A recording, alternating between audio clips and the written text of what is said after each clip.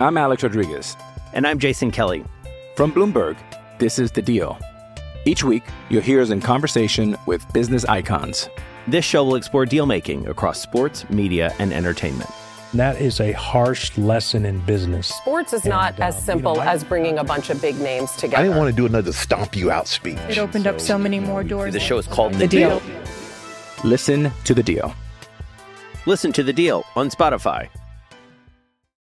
On this week's Spoko Radio, we discuss the Week 1 action in the Big Ten, make some picks for Week 2, and update our Big Ten playoff contender list.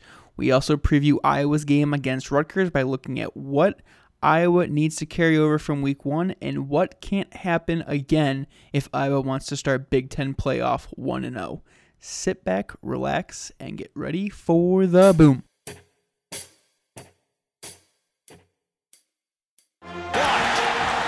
Scooped up. This is going to be a Hawkeye touchdown. Right through. And the Hawkeyes have stunned the Wolverines. Michigan unbeaten no more. Piling on now is Iowa as they crack the 50 mark against the mighty Buckeyes. But when his number was called, 7 got 6.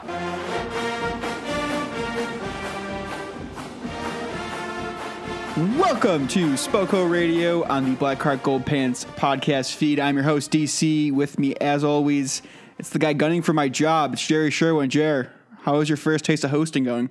DC, so nice to see you. Welcome back to the show, my friend. It's nice to be back. How you doing? I'm doing great. Another beautiful day in Philadelphia. Glad to hear it. And we are also joined, as always, by the people's champ, David Johnson. Champ, how are you? DC, I'm doing great. I'm glad you're back. It gives me more of an opportunity to yell at Jerry like I'm accustomed to with you as our beautiful host. Welcome back, DC. I hope you had a great trip in Vegas. I had a great time. I'm merely the middleman between this great show, but let's I keep things on the rails, as I say. Guys, reminder to subscribe to the show wherever you guys get your podcasts. We are everywhere you can listen to a podcast. Follow us on Twitter at Shy People's Champ, at Jerry Sherwin, and at Dave Cray. We also have a voicemail line. Again, pumping up the voicemail line. Leave us a voicemail, 224-661-0909. Leave a voicemail during the game. We want to hear from you guys and gals in the moment. We want to hear what your reactions to are, things big or small. We'll compile all the voicemails and play the best each week. Again, the number is 224-661-0909. And like Jerry said, I think the offer still stands. Best voicemail for the season. We'll get an autographed football, and we'll make sure to get that out to you guys. But you got to leave a voicemail to be able to qualify. And we had a text question to start the show for the Outside Zone. Again, you can text us questions on the voicemail line too, but please leave voicemails. They're way more fun to play on the show. The text came from Niall in the 641 area code. Kinnick? Maybe Kinnick, but I don't think he's really around. If Iowa had a Justin Fields, Jalen Hurts type quarterback, how much would the offense change? Jerry, we'll start with you. Absolutely 0% change. I don't like. When are we gonna? This is the reason that Peyton Mansell isn't the backup quarterback, and he's not going to be in this program. Maybe there is more. No, I'm going back to it. It's just not going to change at all. Nate Stanley is a great quarterback as it is. Why is it going to change for a Justin Fields? So, because you saw Nate Stanley run one RPO that he kept, the offense doesn't change at all? You're convinced that Iowa would just run the exact same amount of plays that they normally do and not utilize that athleticism at the quarterback position? No, yeah. I mean, did you not see Nate Stanley this weekend? He looked fantastic. I mean, I don't know about you, but 20 yards speaks for itself. Oh, hey, Nate Stanley looked great. Not going to take anything away from him.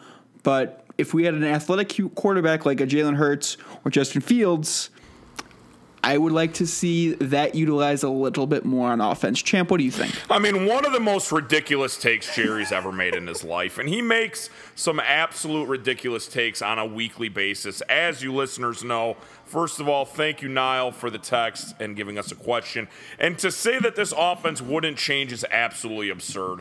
They would definitely run more RPOs. They would be a lot more running by the quarterback. The quarterback would be in shotgun I would say 90% of the time they wouldn't be in, 2 running backs or 2 fullbacks, 2 tight end formations. If you have a dynamic runner like a Justin Fields or a Jalen Hurts, you have to utilize that in your offense. You can't have the same offense that you have now. Yes, I understand. Nate Stanley had a nice 20-yard run. He looked like he was running in quicksand. Let's be serious. He's not that fleet of foot. That's rude. And we don't want him running the ball. If you had false. one of these guys, you would love for them to run the ball. Jalen Hurts ran for 175 yards the other night. You're telling me you don't want to utilize that in your offense?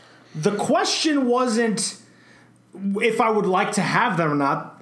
And I didn't say that. It said if you had them, would the offense change? Right. And the question would change. You didn't let me finish. The question is also not, is Brian Ferentz and Kirk Ferentz going away for Ryan Day or Lincoln Riley? They're not going to just run the quarterback all of a sudden and start putting in more RPOs. Iowa had Brad Banks. They utilized Brad Banks very differently than they normally use Iowa quarterbacks. Well, that was the last time Iowa had a quarterback with any sort of athleticism. That's because they don't like it. That's not the question, though. It's not if we prefer slow Nate Stanley or athletic Jalen Hurts. It's would the offense change if we had one of those? And for you to say that it wouldn't is ridiculous. Who beats Nate Stanley in a race, you or Nate Stanley? Probably Nate Stanley, but I'm a 275-pound, 32-year-old man. I'm not fast. I mean, let's be serious. I mean, Champ's got a good point. He's not an athlete, so he should.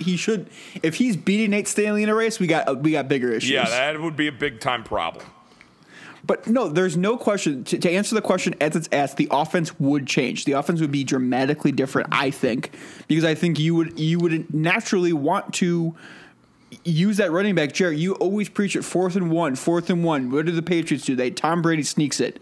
Well, Iowa would then have a quarterback even way more athletic than Tom Brady who could run more times in 3rd and short. Guess what Iowa's been struggling with offensively lately? 3rd and short situations, getting the ball, running the ball. You could do that with Nate Stanley, though. You don't need a Jalen Hurts to come in and do that. Why? Tom Brady's the most unathletic dude in the entire NFL. The question is, why wouldn't you utilize the talents that these quarterbacks have? And one of their major talents is running with the football. So you're telling me you wouldn't want to utilize that if you had one of them? Is Nate Stanley still on this roster? Foolishness. This is I don't see the Iowa staff changing what they like to do for these guys. But this is a hypothetical question. It's not saying. And I'm hypothetically staking with my coaching staff. It's wrong. You're wrong. I'm sorry. It's a wrong answer. In fact, they wouldn't even start him over Nate Stanley. Nate Stanley would still be the starter, and they would be like, well, we're going to try to get Jalen in to see what he can do. I mean, that's more likely, but I think, Jerry, you're wrong in the sense that the coaching staff not adapting, because I think we even saw it last week. You can't be wrong in a hypothetical. We saw way more 11 personnel than we have ever seen before, and I think that's showing that the offensive coaching staff is willing to adapt to make the offense better. If you have a quarterback with that type of athleticism, I think the coaching staff would change its system, change its philosophy to utilize that talent. You think that the 20-year-old offense of inside and outside zone is going to change because of Jalen Hurts? It already has changed. I mean, they're still running inside outside zone. They are running those, but they're also running other plays. The offense is not the same as when Brian Ferentz took over. He's utilizing some of the talent he has, like Mekhi Sargent, and running out of shotgun. When have we seen Iowa run out of shotgun except for the last couple of years? It hasn't happened. You can also still run those same plays with the quarterbacks. Every spread concept still has a fundamental outside zone, inside zone running play attached to it. It's just dressed up differently. So we're going to run the Josh Gaddis power spread. That's fine. All right. That was fun. Was that not fun to watch? Not really. That I didn't really have a good time in the second half watching Michigan at all. Well, we'll get to the conference in a second. But, I mean, this is a silly hypothetical to debate because I don't think Iowa's really going to go after a quarterback like this. But one thing I did want to follow up on this, because we saw it all with week 1, brand new quarterbacks making debuts. Do you think it's a possibility Iowa ever dips its toe into the transfer portal to get a quarterback? Let's say hypothetically this offseason when Nate Stanley graduates. No, because I think Kirk and Brian really like when a guy comes in, does the redshirt freshman year, gets stronger, gets to know the offense. He's sitting behind like a junior, senior, and then he eventually starts as like a sophomore or junior. That's what I think they like. I think that's the preferred route that they like their quarterbacks in the program. I disagree. Shocking, I know, but I think Iowa would dip their toes in a potential, senior quarterback that can come in and start right away. Kirk preaches that he likes to have veteran guys leading the team, and why not? In a year or two, if there's a guy coming off a big season and there's a young up-and-coming quarterback coming into that system and this guy could be available, I mean, it's silly for you not to think that they could dip their toes into that. No, I'm with you there, champ. I think it's. I'm kind of in the fence. I'm kind of the Jerry in this situation. I think Iowa being open to taking Oliver Martin back. I don't know what the circumstances need to be for them to also now be willing to go back in there and entertain a quarterback who wants to come to Iowa City. Like, to me, you've opened up that possibility by allowing Oliver Martin and welcoming him back to Iowa City.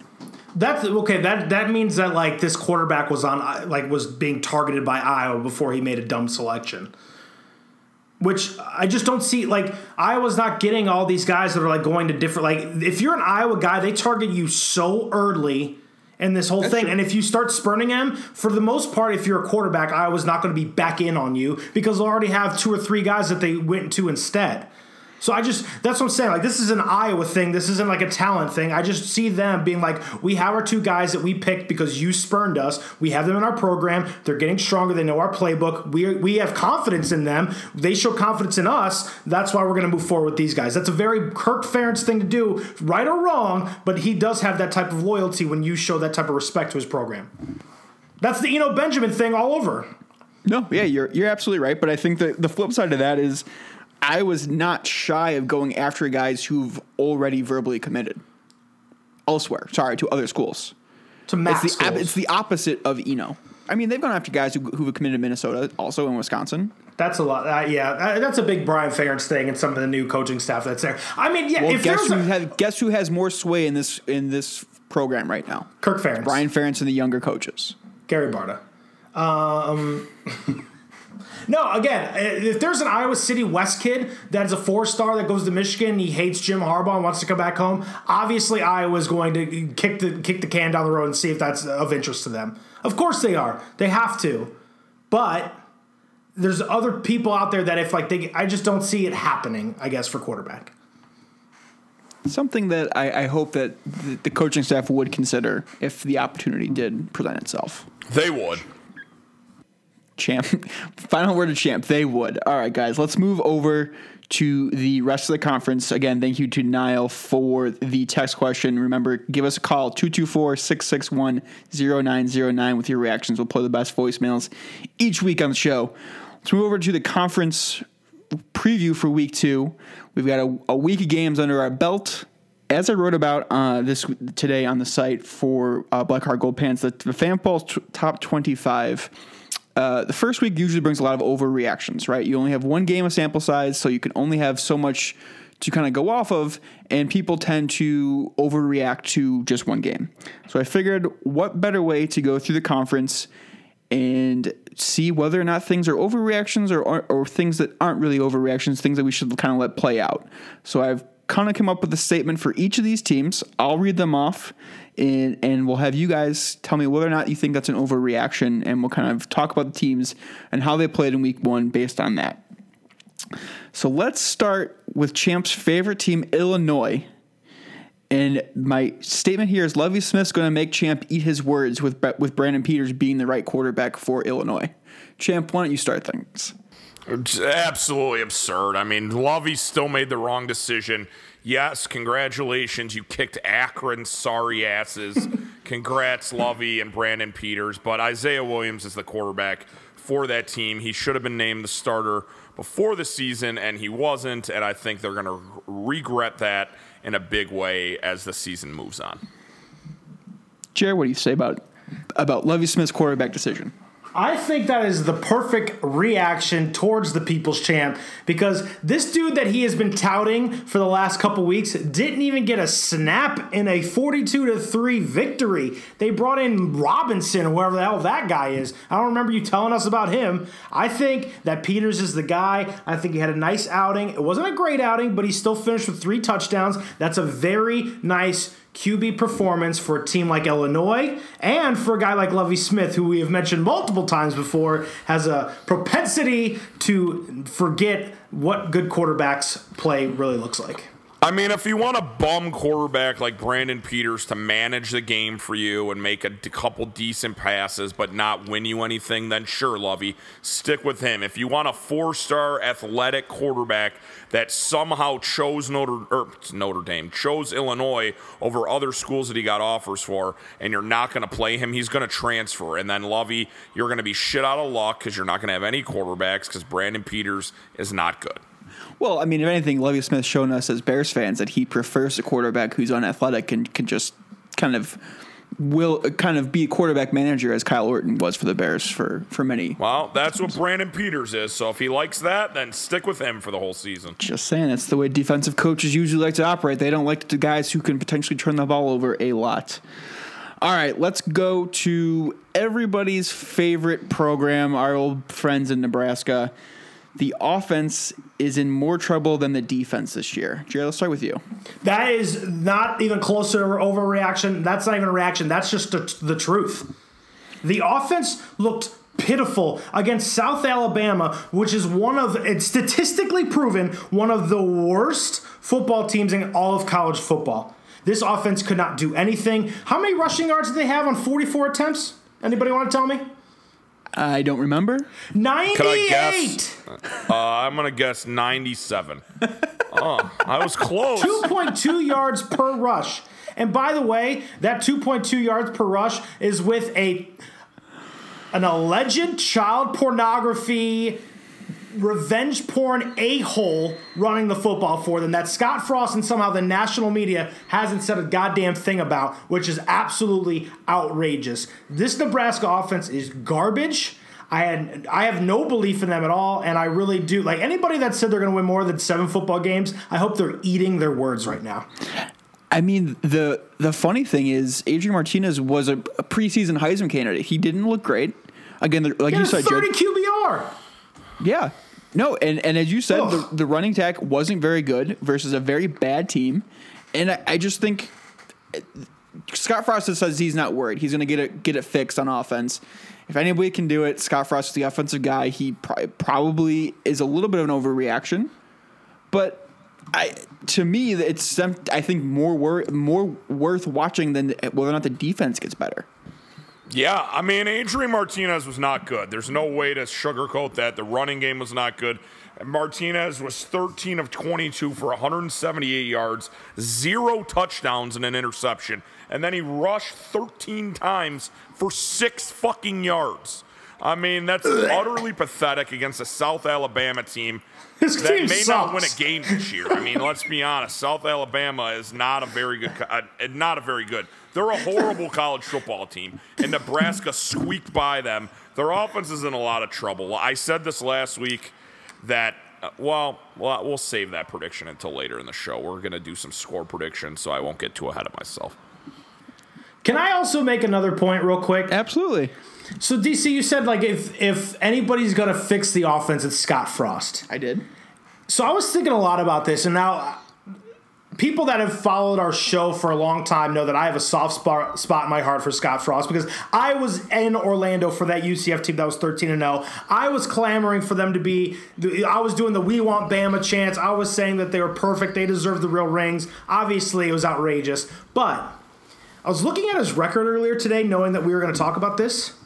He was 6-7, then 13-0, then he's 4-8, and then he struggles with his vaunted offense against freaking South Alabama. Are we really that sure, based on that sample size alone, that Scott Frost is this miraculous coach, or is this just more Nebraska 1995 blowhard hype? I think it's probably a combination of both. I think he is a very good offensive coach, right? He came from Oregon. when he's very well established with offensive philosophy, identity, kind of what he wants to run and being high octane. But I also think he needs a little bit of a different. I don't really know I don't know what's wrong with the offense, right? Because he has a quarterback who maybe Adrian Martinez just isn't a good quarterback. Maybe that's the issue. What? I know, shocking to possibly hear that. But that could be really it. He didn't look good. He looked very uneasy in the pocket all game.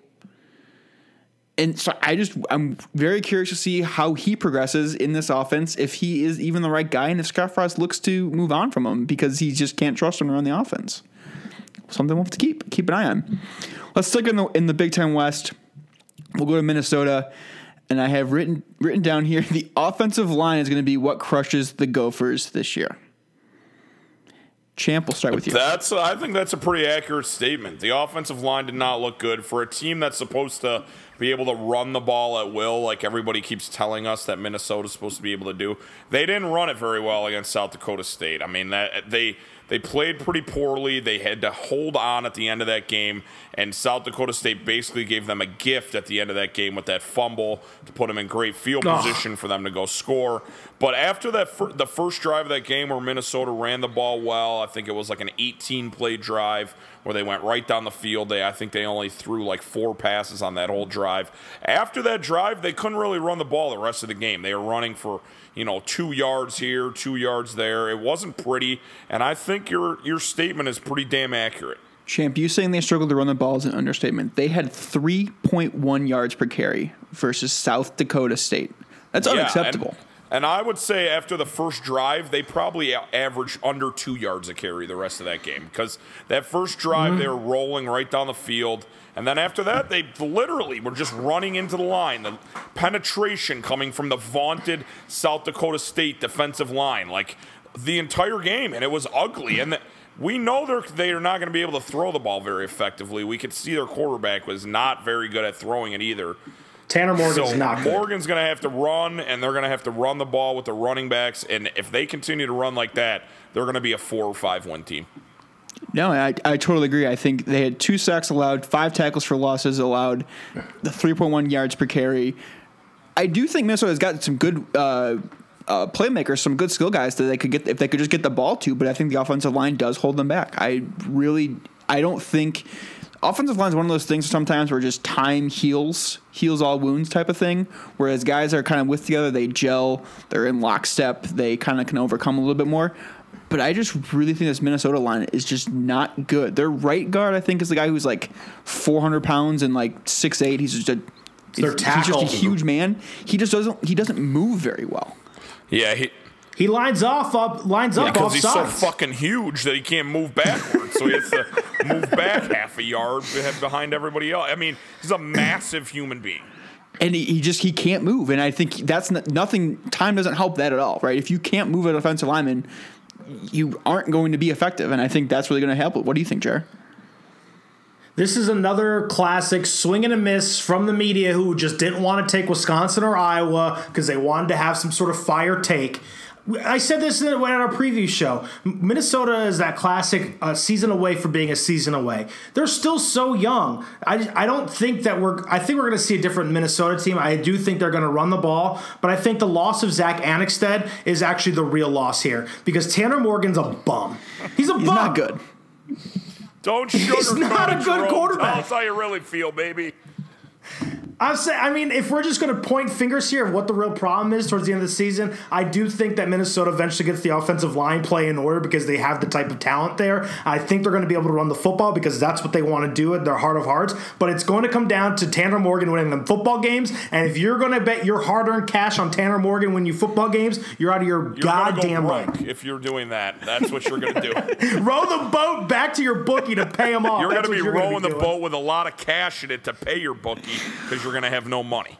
So you're gonna have to sell the boat. So one of the things from the preseason wise, like Jerry kind of saying, the media picking everybody in the Big Ten West could be contenders. Do you think that changed after 1 week? Right? Is it now just a 2-team race in the West? Yes. Champ, do you think so too? I have thought it was a 2-team race in the West all along. The only team that I thought possibly could do anything. And I mean, no, actually, no. I'm not even going to say it. What were you going to finish? I'm not going to finish because overreaction. Give me an overreaction. No, it's a two-team race. That's what it is. Were you going to say Purdue? I was going to say Purdue. I mean, I was going to say Purdue. But Sindelar played so well for most of that game and then just forgot how to be a quarterback at the end. It was just turning the ball over. That was the only other team I thought. It's just hurt me the last 2 years that they beat the shit out of Iowa. So their offense is just so good, but I don't think the defense is there enough for them to be a contender. But yes, you got me. I was going to say Purdue. Let's go to Northwestern real quick. They rolled into Stanford with a 2-quarterback system, but TJ Green, Trent Green's son, got hurt, and he's probably going to be missed for either all of the season or at least most of the season. So my overreaction is Hunter Johnson getting all the quarterback snaps will save Northwestern's season, and they will be a contender for the Big Ten West. Champ, go for it. Hunter, you want to talk about trash? It's Hunter Johnson.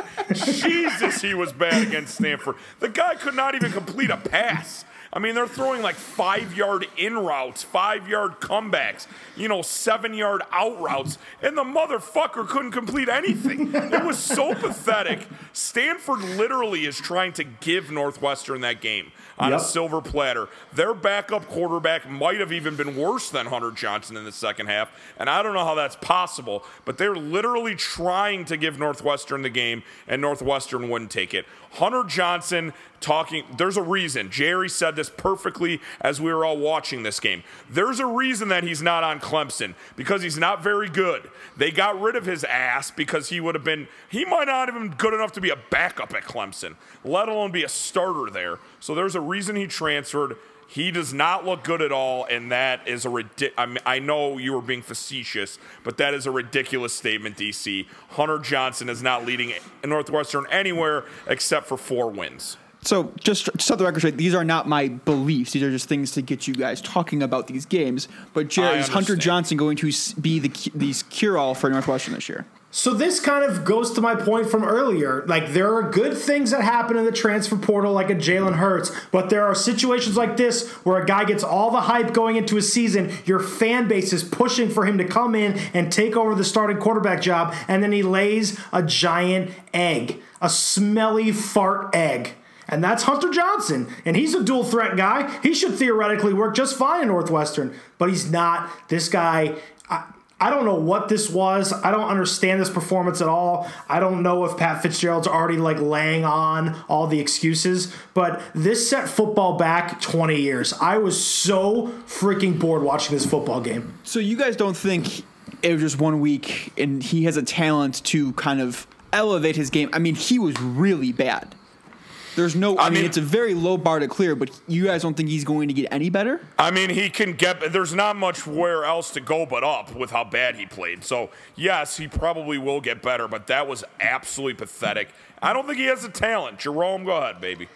So maybe this week the hype gets a little up there because he's going against UNLV, and I'm not going to lie, I have no idea what that defense looks like. But immediately after, he has to go up against probably the best defense in the Big Ten in Michigan State, then the second best defense in Wisconsin. Then he has to play at Nebraska, who actually had a decent defensive performance this past weekend. Then Ohio State, then Iowa. This guy is going through the gauntlet. I just counted on my fingers 5 losses in a row after UNLV. Northwestern, I thought my prediction might have been a little low at 5-7, and that looks high to me now. I think they might be a 3 or 4 win team this year.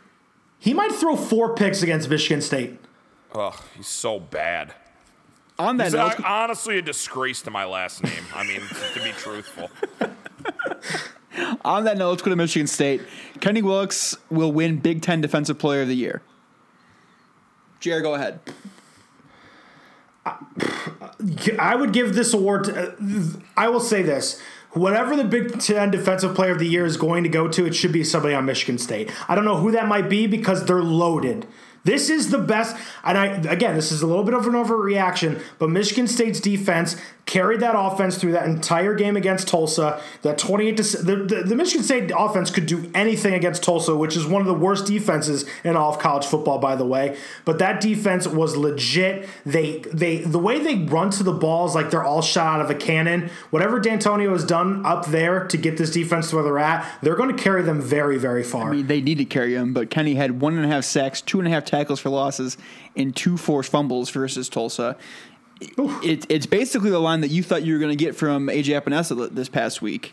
But not only did he force 2 fumbles, he recovered one of them as well. I mean, the guy played an exceptional game. Right now, he's got to be your favorite to win Big Ten Player of the Year. I mean, he's an absolute force on the edge, and that hair, I mean, it gets me every time. The guy is an absolute stud. I think he's going to be a great player. He was a great player last year. I mean, he wasn't talked about as much as some other guys on that defense, but he is damn good, and I think I would love to say A.J. Epinesa is going to win it, but right now you got to say Kenny's is your odds-on favorite right now to win it. He also said after the game that they were sloppy on defense, and they utterly dominated, so it's scary if they can get into another level. Maybe he meant they were sloppy on offense, led by their garbage quarterback, but that's another point for another day. He was talking about the defense, but yeah, let's go back to the Big Ten West. Go to Wisconsin, keeping with award season.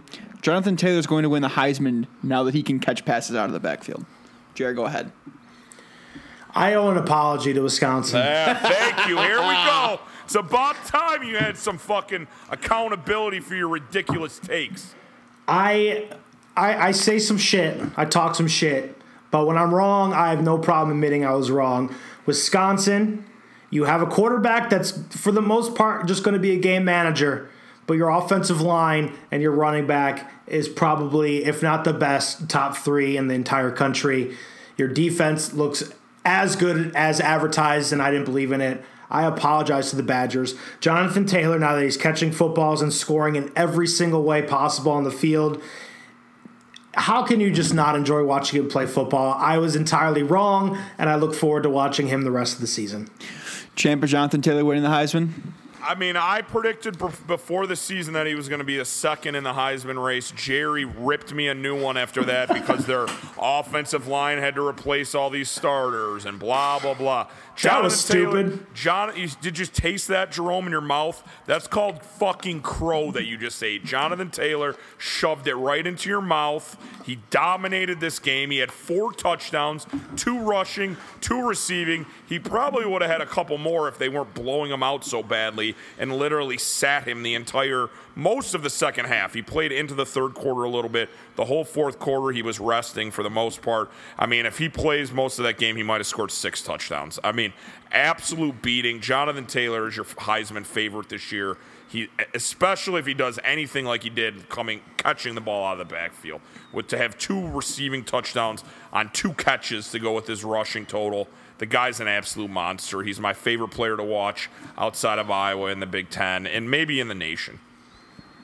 It's a lot of Jonathan Taylor love. I cannot wait until Iowa plays them later this year. Let's go to Michigan. Michigan will struggle while playing both Patterson and McCaffrey all season long. Champ, what do you say? I agree. I think they need to pick a guy. They can't, you can't keep rotating these quarterbacks in. Nobody can get in a rhythm if you got both of these guys going in and out, one coming in for a play, one coming in for a series, one leaving for a series. You got to pick your guy, and it should be Shea Patterson. I think he's an actual quarterback. McCaffrey is a guy who can run. He can't really throw the ball very well. You can use McCaffrey on that team, which they did in the first half, at other positions. Put him at wideout, put him in the backfield. He's athletic enough to do those type of things. Shea Patterson should be the quarterback of Michigan. They should go with one guy. This rotating crap, it's not going to lead them to any success. So I know that they were playing both McCaffrey and even Shea Patterson outside of playing at quarterback, but it just looked weird. It looked clunky. It wasn't as fluid as it probably will be later on in the season. But I agree with you, Champ. They need to settle on one guy. And if it means one other guy transfers, so be it. But for the sake of where they want to get to this year, they need to play one guy. Jerry, what do you think? Yeah, I totally agree. I said this last week that Jim Harbaugh's already ruining this offense. It's like he can't just let somebody just go for it. with that said, I don't think Shea Patterson's the guy that's going to get them over the hump.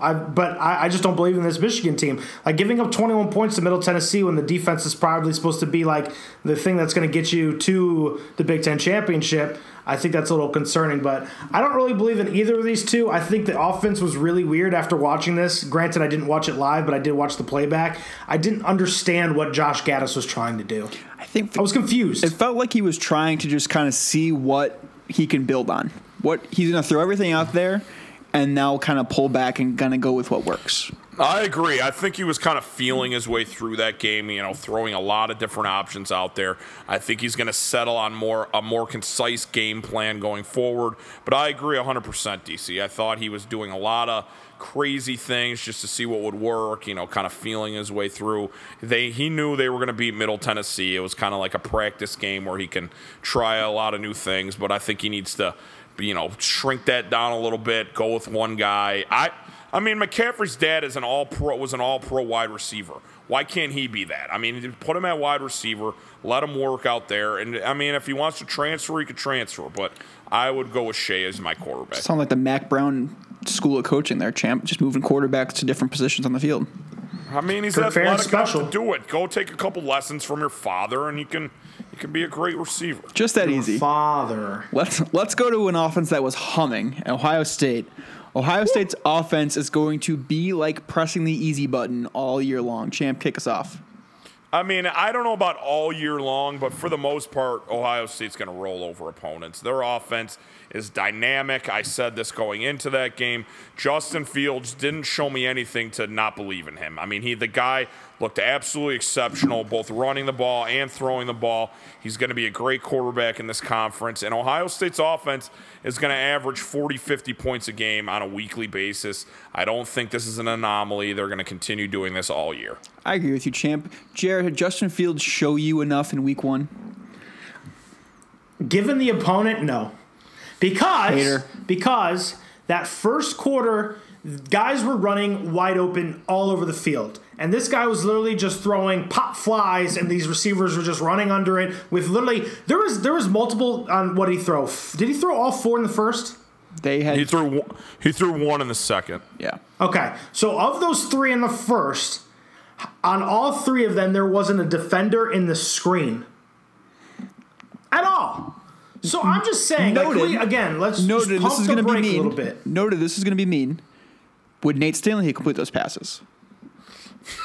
That's a good point, DC. Nate Stanley had one time where the guy was wide open and he missed him. I'm just saying, yes. it's not a given Nate that you're going to complete. Nate Stanley is also a senior that's been doing it for a lot longer, and this was Justin Fields' first start and was hitting him just fine. First of all, this wasn't the question, so turning this on me is really just not a worthwhile project. You just have to. I have to kind of cover all bases here, right?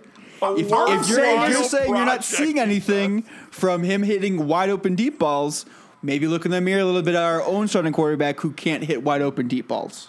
Tell him he needs to hear it.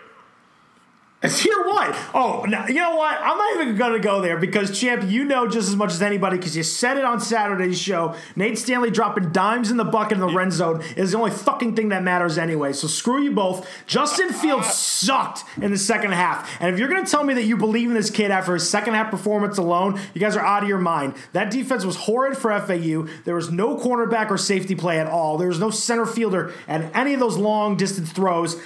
I think the second half Justin Fields that we got is the true Justin Fields. I think it's going to be a little bit of an up and down season for him when things start getting tougher when he gets into Big Ten play. Talk to me then. You don't think Ryan Day took the foot off the gas a little bit in the second half? You don't think that had anything to do with it? Took the foot off the gas. It was 45-21 final. It's not like FAU wasn't around. FAU started scoring in the second half. I mean, if you watched that game and thought FAU had any chance of winning that game, you're a moron. Not enough to take the foot off the gas.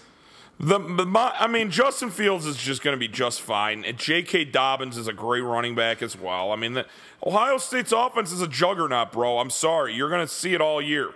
Don't worry. They don't have to play Iowa until the Big Ten championship, so don't worry about it. All right, we'll take a break real quick. Let Jared cool off after he got attacked by Justin Fields. Kissing Ohio State's ass. We'll be right back. We'll finish off with the Big Ten and then go into Iowa, Rutgers, get you guys ready for the week. We'll be right back. I'm Alex Rodriguez. And I'm Jason Kelly. From Bloomberg, this is The Deal. Each week, you'll hear us in conversation with business icons. This show will explore deal-making across sports, media, and entertainment. That is a harsh lesson in business. Sports is not as simple as bringing a bunch of big names together. I didn't want to do another stomp you out speech. It opened up so many more doors. The show is called The Deal. Listen to The Deal. Listen to The Deal on Spotify.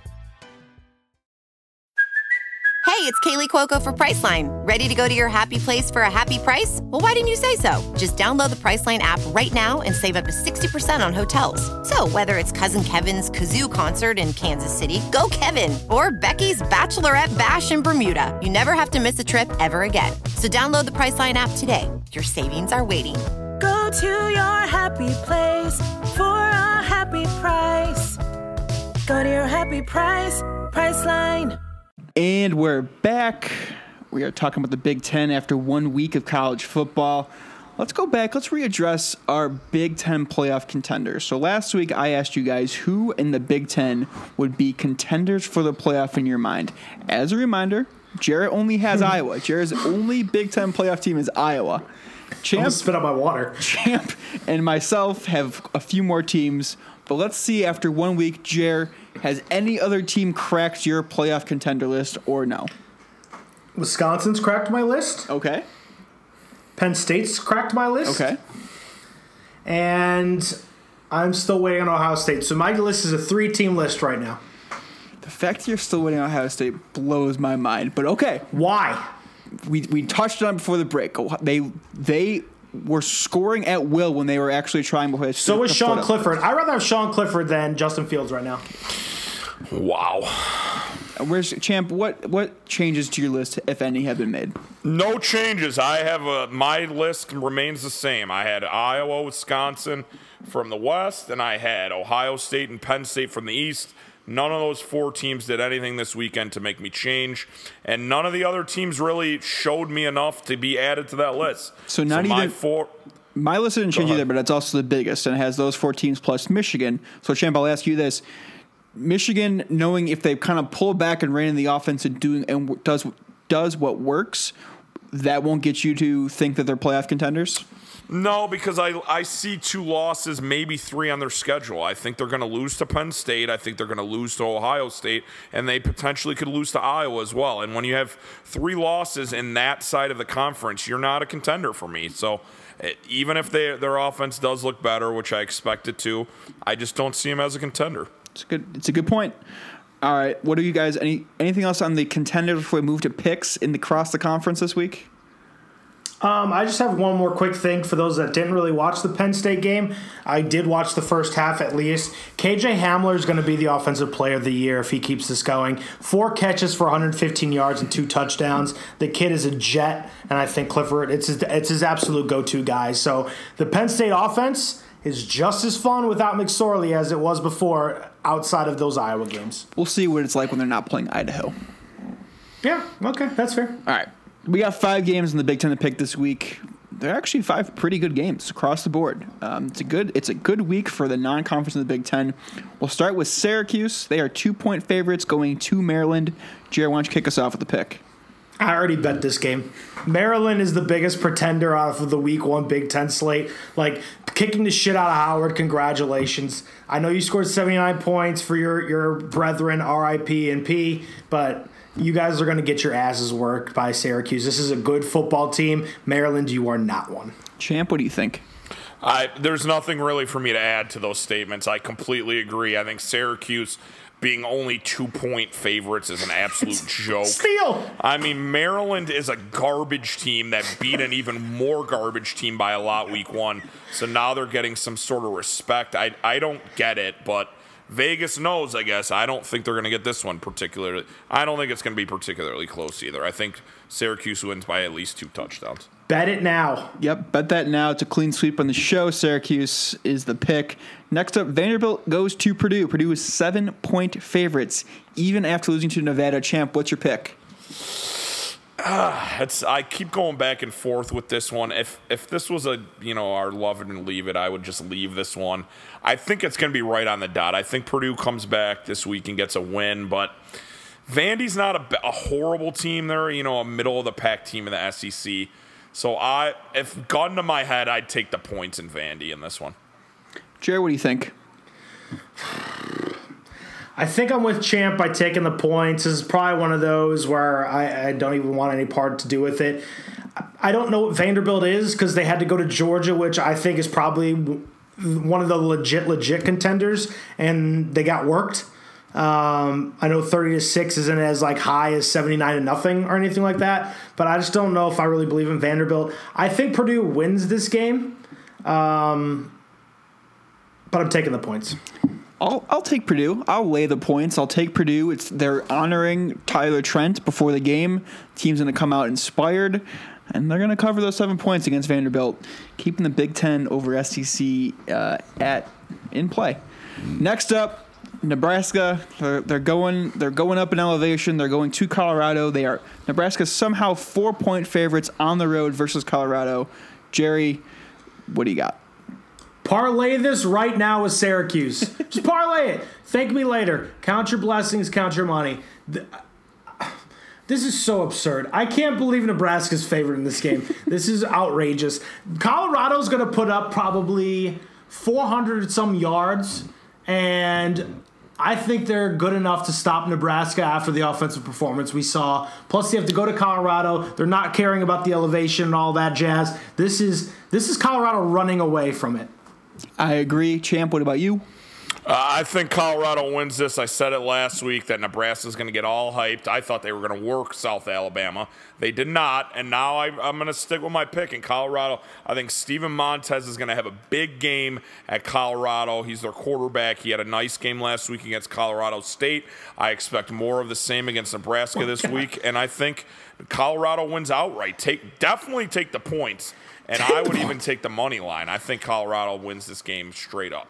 The over-under for this is 65.5, by the way, which, once again, they are expecting lots of points. So side with the team that just had 475 yards and 52 points a week ago. Clean sweep. Yep. Let's do these next two quick. Minnesota 3-point favorites on the road at Fresno State. Champ, what do you got? Give me Fresno State. A home game. They got to travel across the country. They're getting points. I mean, come on now. Fresno State plus the 3. Jer?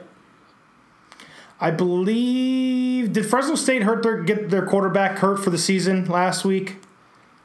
I don't know if it's for the season, but he did get hurt, yes. Yeah, I'm just going to go ahead and I'm going to lay the points. I'm going to roll with Minnesota here. I think they get back on track. But this game is super late on the West Coast, so that is a little weird. Body clocks. I'm going to take Fresno State. I'll be the champ. I'll ride with that. They look good against USC for a lot of that first half. Until the quarterback got annihilated. That's also true. And it's USC. Are we really going to use them as the barometer? We're not talking about USC right now. DC, go ahead. All right, last up, Cincinnati at Ohio State. Champ, why don't you kick things off since Jerry's a non-believer? This is what is it? What do we have it at, 16.5? Sorry, I looked at it right before we started recording. It's 16 now. 16. So, it's another one that I think I think Cincinnati gives Ohio State a game here. I think it's going to be around a 2-touchdown win for Ohio State. So, yeah, I would take the 16 in Cincinnati. Jerry, what do you say? I'm taking 16. I'm taking the points and rolling with Cincinnati here. I think Justin Fields is going to throw 2 picks this game. Great. I think he's going to throw 5 touchdowns, and I think I'm going to take Ohio State. All right. You guys are such believers. I took Cincinnati. What do you make? Simmer down. I took the points. 2 touchdowns, in-state rival. Give me the points. I'll take Ohio State. They're gonna continue to roll in the non-conference. All right, guys, let's roll into Iowa Rutgers preview. Iowa's coming off of a nice win against Miami of Ohio. Go right into conference play week 2, something Kirk Ferentz cannot like at all whatsoever. Hates it. Has to hate it. But the figured way we can preview this is give me some things you want to see carry over from that win against Miami of Ohio to this game against Rutgers. Champ, we'll start with you. What's one thing you want to see? The one big thing I want to see, and I think we're all going to kind of echo this statement, is they need to continue to run the ball like they did against. Now I'm blanking on who they played. Jesus. Miami of Ohio. Miami of Ohio. Yes, they need to continue to run the ball like they did week 1 out of multiple different sets using multiple different guys. They used 3 running backs effectively week 1, and I want to see him do that again. We talked about it on the post-game show, Jerome. Mekhi Sargent can get you, 60% of the looks as your primary ball carrier, but Torin Young and our wonderful freshman, and it's looking like Goodson's going to be the third running back this year. You need to get him some looks too. If they can continue to run the ball like they did week 1, they're going to have a great game again this week against Rutgers, and that's my number one thing I would love to see carry over into this week. Jay, what about you? For me, it goes hand in hand with the running game, and it's how this offensive line continues to gel without Alaric Jackson. I thought the most important thing this past week was how well these kids, and that's what they are. If you look at the Iowa depth chart right now, every single one of the backups is either a redshirt freshman or a sophomore. So when I say these kids, I mean these kids. How well they come in and they gel with the rest of the offensive line. We're talking about NFL caliber starters that they're mixing and matching with. It's hard in this offensive system. Scott Docterman wrote about it today. It's hard for these types of offensive linemen to just come in and fill in a spot and have everything work effectively, and that's exactly what happened in Miami, Ohio. I want to see that again against Rutgers. Those are both great points. Champ, to your point on the running game, UMass versus Rutgers had 5.4 yards per rush against Rutgers last week. So getting the running game, continuing to have that set the tone is the most important thing. Jared, the offensive line, how they backfill Alaric Jackson, totally in something that needs to they need to not be mentioned. They need to just be basically there, filling in their roles, and so no one actually notices them. That's the mark of a good offensive lineman. And I'm going to add one other thing to that, is the offense continuing to spread the ball around to multiple different receivers. This offense, Champ, as you said, that running out of different personnel groups, different formations, making this offense as dynamic and as multiple as possible is only going to help once the schedule gets much more tough, much more difficult against Michigan, against Penn State, against Wisconsin, even against Northwestern. Making Northwestern spread out on defense, a team that doesn't have a ton of team speed, is going to be so important down the season to be able to run the ball effectively, like Champ, you were saying. But to me, and that is so, seeing all those guys get involved in the offense was so great to see last week, and I want to see that again moving forward. So, with that being kind of what we want to see moving into the Rutgers game, or carrying over from the Miami game to the Rutgers game, what can't happen that happened last week versus Rutgers? Jerry, we'll start with you this time. So the Iowa secondary can't let McLean, Carter, and these receivers run all over the field. Rutgers did go down pretty early, but then they came back into that game and eventually won against, and I know it's UMass, but for their receivers, I think there was a total of 15 catches for almost like 250 yards between the two of them. It was probably more than 250. Like Iowa this week, they kind of got burned. If Rutgers decides to take a couple plays out of Miami of Ohio by going fast, doing those quick hitters, not letting enough time for the Iowa pressure to get in the face of their quarterback, I think that could be a little bit of a problem. Obviously, Iowa switched to that 4-3. To kind of make things create a little bit more happen to them in the second half. But they have to be sound in the secondary. The Cash, if they decide to go nickel this week, it has to be better because this kid can also throw picks. He threw 3 of them last week. It's still Rutgers at the end of the day. But if you're going to have a close game with Rutgers, it's going to be through the air, and Iowa can't let that happen. I'm going to echo that because I think the defense in the first half, I didn't get to kind of chime in on kind of post-game reaction thoughts immediately after.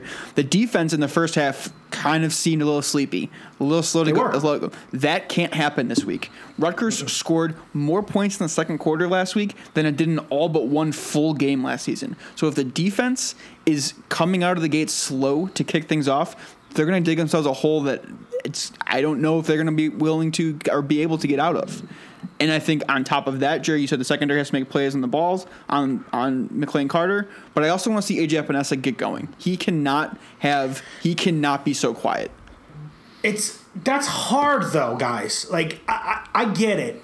AJ didn't show up on the film, but he was getting double, triple teamed. He was getting chipped a bunch. Like, I agree that the rest of the line should show up if they're going to do that to him. But AJ Epinesa is getting double and triple teamed. Like, what more can he do outside of absorbing those guys? Stop. You want to talk about this guy being a number 3 pick in the NFL draft? Beat some fucking double teams. You're going to get chipped. You're going to be double teamed a lot this year. You're going to have to beat them. You're going to have to get to the quarterback. That's my number one thing, DC, that I want to see this week is more pressure from the defensive line. They did not get to the quarterback hardly at all last week, and they're going to need to get to the quarterback this week because Bo Pelton is one of the best receivers in the Big Ten. He showed it last week. He had 6 catches for 127 yards and a touchdown. He's a dynamic receiver for Rutgers, so they're going to need to get to the quarterback so he cannot create an open space like he did last week. They need to get to the goddamn quarterback. Did you forget what the game plan was for Miami of Ohio in a couple days, champ?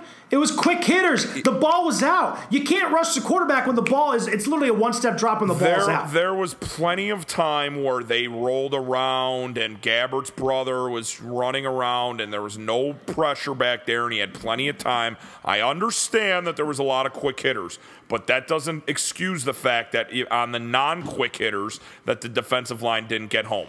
We can be critical of this D-line. Everybody says how great they're going to be this year. Let's see it this week. Then we're going to need AJ's going to get double teamed all year, bro. That's going to happen. He's going to have to get to the quarterback. But there's also part of that when he's getting double teamed that where he has to also contain his side.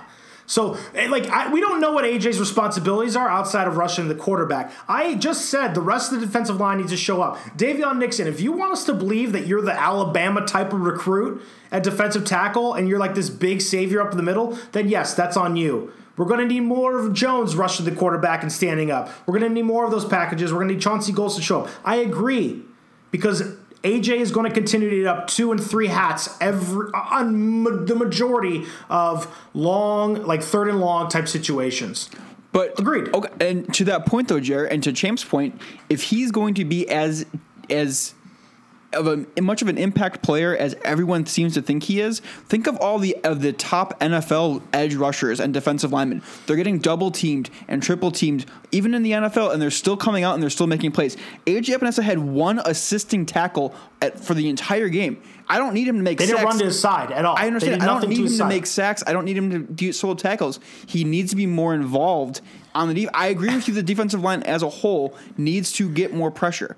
But if AJ Epinesa is going to be as everyone seems to think, a top 5 NFL draft pick, he needs to fight through double teams a little bit better. When an offense walks onto a field and they're immediately trying to take 2 or 3 guys off that offense to just deal with one guy, doesn't that already mean that he's being a playmaker? He's already absorbing 2 and 3 hats just on his own, which means that there should be an advantage for the rest of the defense. Is that not in and of itself something that is positive for the Iowa defense with just him being on the field? For sure, but I'm not. That's 100% correct. But as a talent, I mean, we're all Bears fans. We saw the impact Khalil Mack had in the first game and him still getting double teamed and him still having an impact on games for the defense for the Bears all last season. I'm not asking AJ Epinesa to have a Khalil Mack impact, but I do want to see him flash a little bit more and fight through double teams a little bit better than what he showed week 1. I'd like to hear his name called a couple times in the game. Is that too much to ask, Jerome? Is that okay? That I'd like to hear the announcer say, AJ Epinesa made a play. I didn't hear it all week 1. That's fine, but when they don't, Miami of Ohio did not run anything to his side for him to even have a play made. Okay, well, we're not talking about Miami of Ohio anymore. We're talking about the future now. Great. So, if Rutgers runs to his side, I will guarantee that AJ Epinesa's name is called. Okay, good. Well, we've both all 3 of us expected a lot of things from AJ Epinesa this year, and I want to see it starting this week. I don't want to wait until we play quote-unquote good teams. I want him to dominate against Rutgers this week. That Hawaii 5-0 thing, Jerry, we were pushing earlier, it's going to be a lot harder to do when he has 11 games to get to the 50 marker now. Well, you know what'll help him if Chauncey Golston shows up, if Davion Nixon shows up and starts doing their job. Because in my opinion, Epinesa did his job that entire game by just eating players up. It was those other guys that didn't show up. You need to ask for more from your star players than just eating players up. Sorry, bro. Okay. I'll agree to disagree because you're wrong. Yeah. All right. Anything else, guys, you guys want to touch on, whether it's from last week versus Miami of Ohio or this week against Rutgers? Anything you guys want to get in there before we make a pick for this week? I think it's important to discuss this, the Oliver Martin piece of it. Oh, sure. It was interesting. I will never forget that moment. I think it was huge. DC, obviously, we didn't get to talk to you about it, but for that to be his first catch, that touchdown, is ginormous. But I think fans need to just remember that this kid just came here. He's a very smart kid. As long as he's playing by the start of the Michigan game, then we shouldn't have any worries in the world. Right now, Iowa's shown that they have 3 receivers that they really like, plus Oliver Martin, whatever he can be. So as long as Iowa continues to work him into the offense, and by the time they get to the Michigan game to start the actual conference play, because Rutgers sucks and we should definitely win this game, that's the only thing that matters is this offense is rolling with Oliver Martin in week, 5? Yeah, no, that's a great point. Yeah, and to me, like, I saw a lot of people talking, like, where is he? Why is he on the field? Jerry, you hit the nail on the head. He's still pretty new to this program overall. The fact that he was even on the field week 1, even on a limited basis, is remarkable because of how much he had to learn and take in on the playbook to be able to even play. And that's going to expand as he gets more and more comfortable. And to your point, Jerry, it's perfect, right? By week 5, whenever the Michigan game is, he should have a greater impact on these games week in and week out because he'll be more comfortable in the system. Correct. You guys are both 100% correct. I mean, we're never going to forget that moment. It was literally not his first catch. It was the first time he even stepped on the field as an Iowa Hawkeye. Maybe his second snap. Okay, I thought it was his first. I got excited. But, I mean, it was still a beautiful moment making that catch. He's just going to keep getting, by the way. Beautiful pass. He's just going to keep getting better and playing more and more snaps. And by that Michigan game, he's going to be raring to go against his former team, and he's going to contribute in a big way. It's a great point. Anything else, guys, before we go to our pick on this game? Well, let's pick it. Let's make some picks. All right. Iowa is a 20-point favorite as of recording this on Wednesday evening. Rutgers comes to town 1-0 as well. Who's the pick? Jared, we'll start with you. I think this is going to be a very similar situation to the Miami of Ohio game, although I expect Iowa to come out early and score some points, and then we'll probably get some of those backups in to get some time, and that's when things might dial down a little bit. I'm going to go ahead and say that this game is going to be 35-13. Okay, and Champ, what about you? Very similar score to week 1, Jerome. Yeah, I think it's going to be a pretty similar game. I actually think that Iowa's going to win by exactly 20 points. I think it's going to be a 40-20 win. I think that's going to be the final score. So if you had to take the points or not, I would just leave it because I think it's going to be right around 20. I could see them wanting to get the backups in a little more, get some more playing time at the end of the game. They didn't get to play much against Miami of Ohio, so I think Iowa wins 40-20. I will take the Hawkeyes covering as well, but it'll be 31-7. I think we'll see the defense take a big bounce back. I think we will see A.J. Epinesa and the defensive line get to their quarterback way more than we did week 1, and I think the secondary will be able to feast on McLean Carter as he threw 3 interceptions last week, as Jared mentioned. Anything else, guys, before we wrap things up? No, sir. All right, guys, reminder, subscribe to the show wherever you guys get your podcasts. Follow us on Twitter, @ShyPeoplesChamp, @Jerry Sherwin. I'm @Dave Cray. We've got the voicemail line. Leave us a voicemail during the Rutgers game, 224-661-0909, and we will be back to postgame. We'll have a reaction postgame after the show, and then we'll get into Iowa State next week, which we will have a special guest for that. So make sure you're subscribing and share the podcast with your friends. So for our big surprise guest next week, guys, excited for that surprise. Could it be Seneca Wallace? Who knows? We'll have to tune in to find out. For Jer, for Champ, I'm DC. We'll talk to you guys again after the Rutgers game. Go Hawks! Go Hawks, baby! Holla for $1. Trick or treat, Iowa City! If you don't love it, leave it. USA, #1.